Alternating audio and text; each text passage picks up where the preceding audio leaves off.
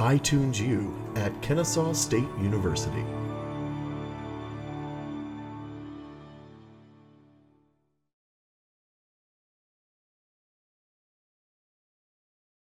My presentation is going to be a little less formal and a little bit informal. I am a first-year PhD student at Emory University, and I, before starting school there, I did a Fulbright in Peru, in Lima, between 2010 and 2011. This picture is a little bit misleading because I didn't spend the year in Machu Picchu. I spent it in one of the poorest parts of Lima, but it's a pretty picture. So, all right. So I don't need to talk about that. All right. While I was in Peru, I visited lots of different places, including Ayacucho, Arequipa, Cusco, Puno, Paracas, Trujillo, Chiclayo, Chachapoyas, Sullana, Tumbes, and Lima. But like I said, most of my time was spent in Lima. So today I want to talk about, so I'm taking a very broad view of what culture means. So I'm talking about poverty and different ways that female migrants from different parts of Peru, so a lot of the women were from these places, how they cope with their situation of poverty. And in that process, I am going to talk about a women's cooperative that we were able to start using a very bottom-up approach, a community organizing approach to development. And so I've also brought some things here that are on display to look at, but it should come into being with the, okay. So the first thing I'm going to talk about are informal coping mechanisms of female migrants to Lima living in the slums, followed by talking about the cooperative, and I think I'll just have time for those two things, so I won't really talk about that very much. Okay, so what do I mean by informal coping mechanisms? It sounds kind of technical, but basically the main idea is that individuals have coping mechanisms or resiliency themselves, but without outside institutions or without the government or without NGO assistance in order to deal with a lot of the problems that they face that are brought on by poverty. So here I said a lot of outside institutions, NGOs and the government will try to help poor people, but they often don't take into consideration how poor people help themselves.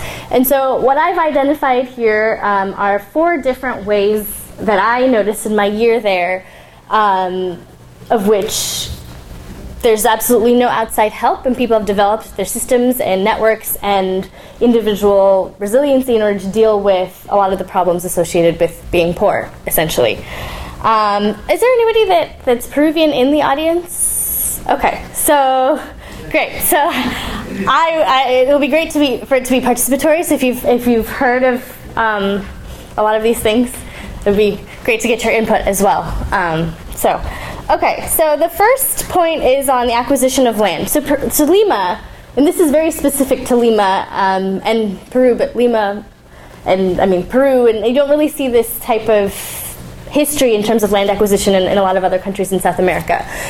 And Hernando de Soto talks a lot about this process in his books, but basically what happened in the 1960s and 1970s is that a lot of migrants came from all parts of Peru, and they were incredibly well organized and would form groups of 20 to 30 to hundreds of people and essentially just settle on private or public land that was not being used at the time. And so what happened over time is that there was a lot of clashes with authority, but eventually the courts kind of favored the settlers as opposed to the private landowners or if it was on public land. And so you see the onset of hundreds and hundreds of local, very well organized communities in different parts of the outskirts of Lima. Let's see. So this is what a typical asentamiento humano may look like. So I said that this process began in the 1960s and 1970s. It's ongoing today, so you'll see different levels of development in terms of the communities themselves. So each of these communities have a leadership structure. So you have somebody that's in charge of the community. They pay taxes, essentially, to the community. And this is outside of the realm of the government, outside of the realm of a church, outside the realm of an NGO. So this happens intrinsically. So this particular place where I worked in for the year that I was there is called Virgen de la Candelaria, in Villa Maria, if you know Lima, and it was about 12 years old now. So you can see kind of, so this is a bird's eye view of Villa Maria, well, one part of it at least. There are about 1 million people that live in just that part alone. So this is kind of a more developed part. You can see that the houses are bricks as opposed to the roofs. So, okay, so where are the asentamientos humanos in Lima?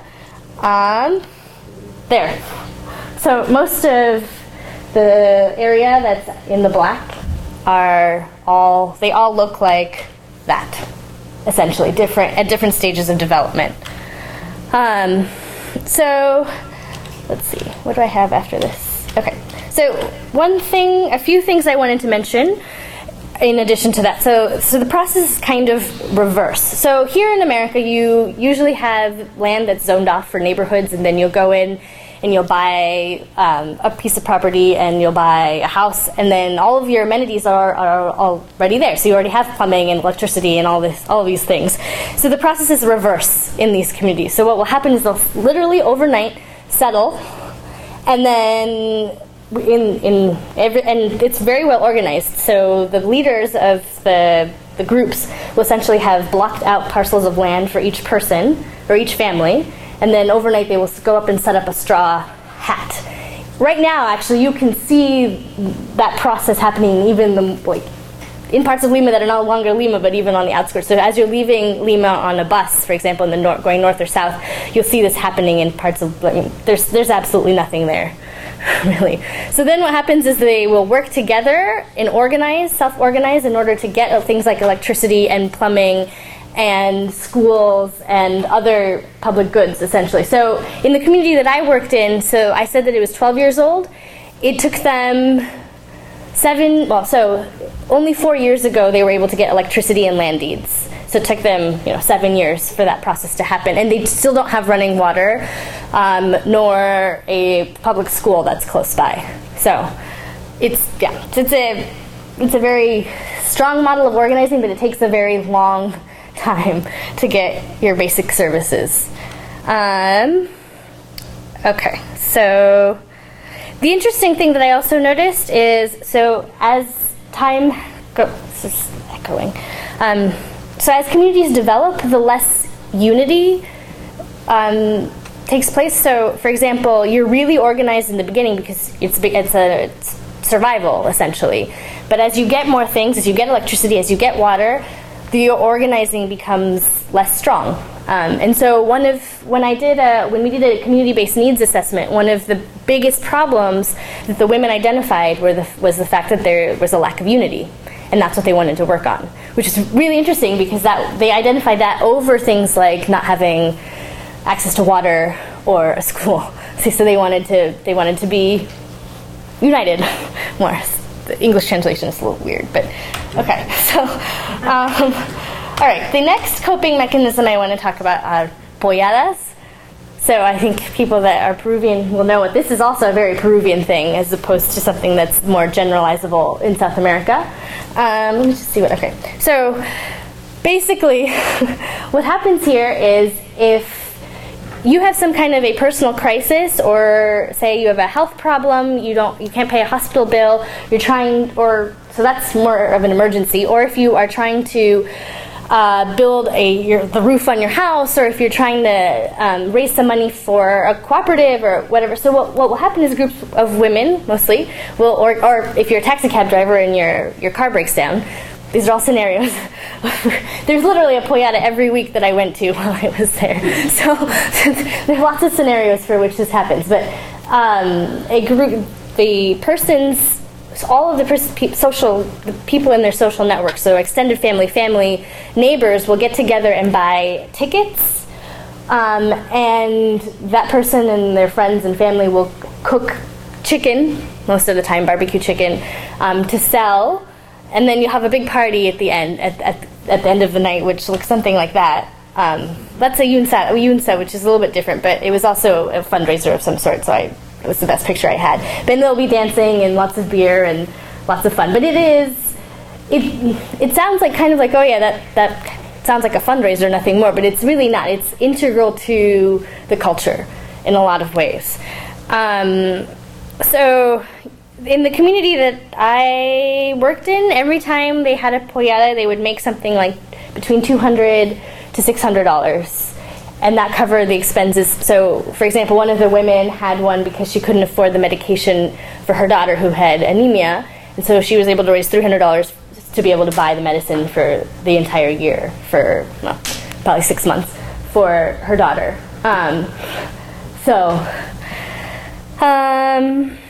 Yeah, and so the other there's a lot of informal rules that also happen. So in this particular community, so I didn't mention, there's about 250 families that lived in this community that I worked in, and I worked with about 30 of the women. But there's an informal, tacit understanding that if somebody is good, if two people are wanting to host a pollada the same weekend, the person who is in most need will get priority. So it just happens organically. Which I thought was a really cool process, an informal process that's something to consider. When, there are these kinds of structures already, informal processes that are going on without outside intervention. So, okay. The third coping mechanism that I want to talk about are padrinos.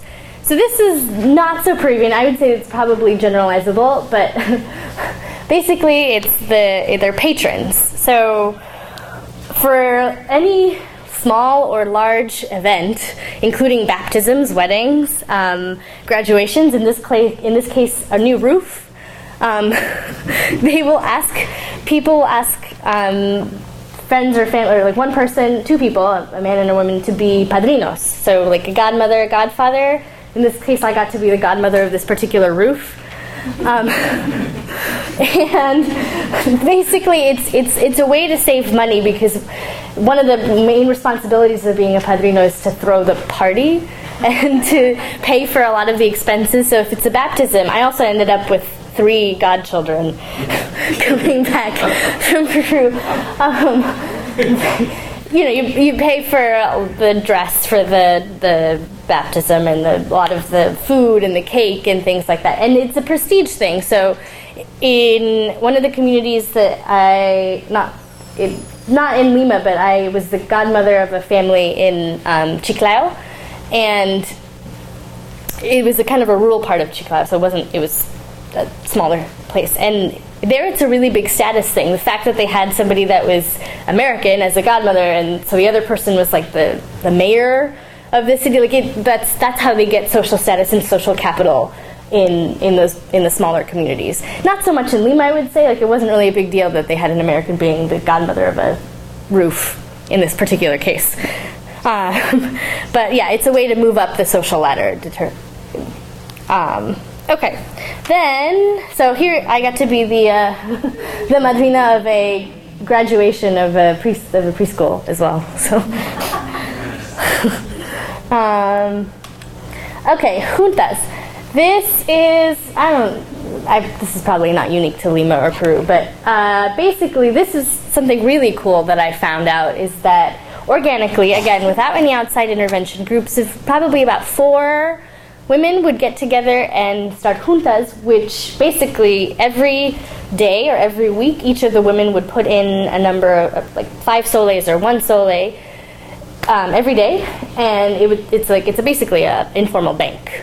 And at the end of the year, one of the women would get all of the money, and then they would do this for 4 years, or however many people were in the group. So this was another way to save up for, say, a roof or some of the bigger, larger expenses that aren't so pressing, for which you might need a pollada, for example.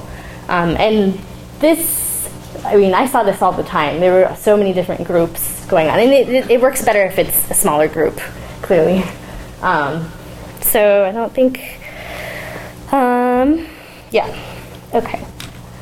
Then the last thing that I wanted to talk about, so this might seem kind of strange, but those of you from Peru or maybe Latin America may know this already, that marriage is very uncommon. So it's a Catholic country, mostly Catholic, although there's a very large proportion of people that are Protestant. But most people don't have the luxury to be able to get married in a church or even civil unions, and so they will informally live together, and Peru actually has a law where if you live together for 2 years, then you have all of the privileges of basically being married. So why do people not get married? Because it's really expensive, and you have to throw a party. It's kind of a social expectation if you're going to get married that you have to throw a party. And even, so some of the municipal governments will have like mass weddings, but even that is still, you still have to pay a price, and it's just not worth it when you could just live together. And so in the group of women that I worked with, the 30 women, there were only 2 women that were actually married.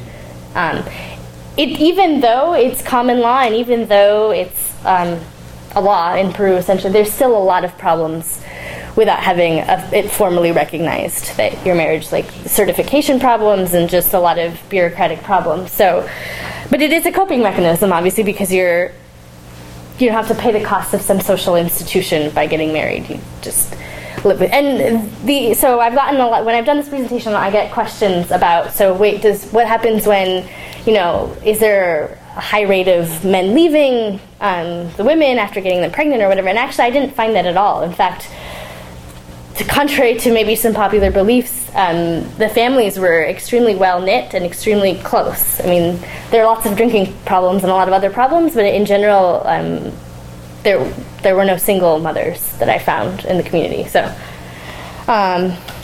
okay, I'm going to skip over this part really quickly. Okay.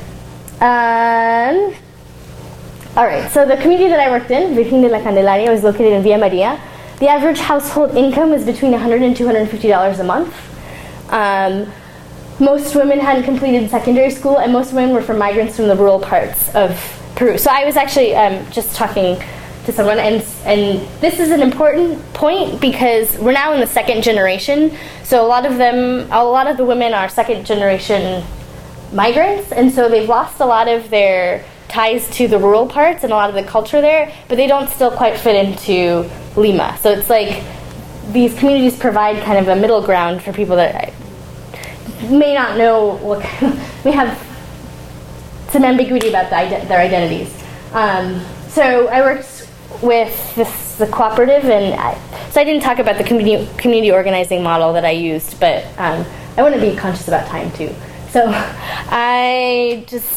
so I'm just going to show the video, and then we can just call it a day, and you ask me questions if you'd like. I don't know how to escape this. Okay.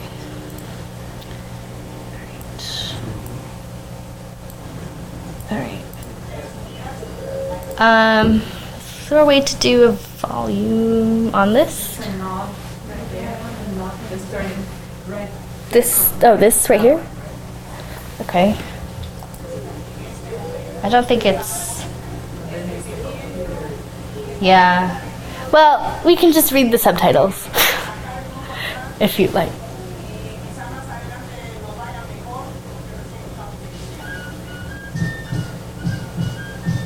Can you hear a little bit? Mm-hmm. Okay. Yes. I don't know.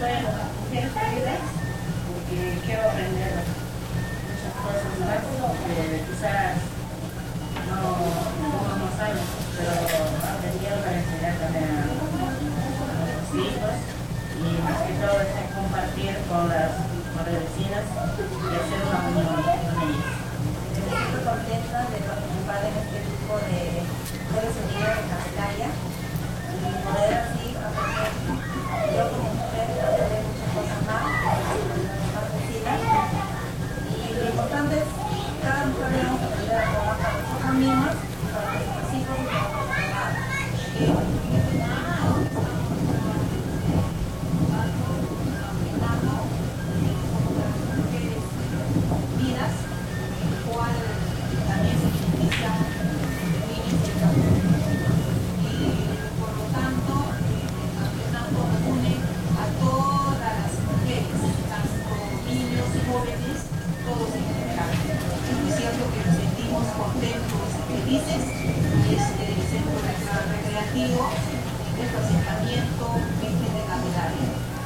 Mujeres Unidas somos madres y acá de asentamiento.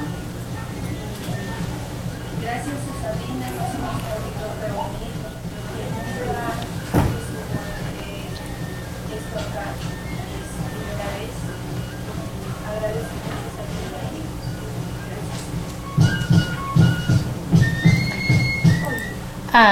So just quickly to highlight kind of the accomplishments that we had in the year that I was there, there was really no organization. I mean, informally there was, but through VASA, some programs, but we were able to secure their own plot of land.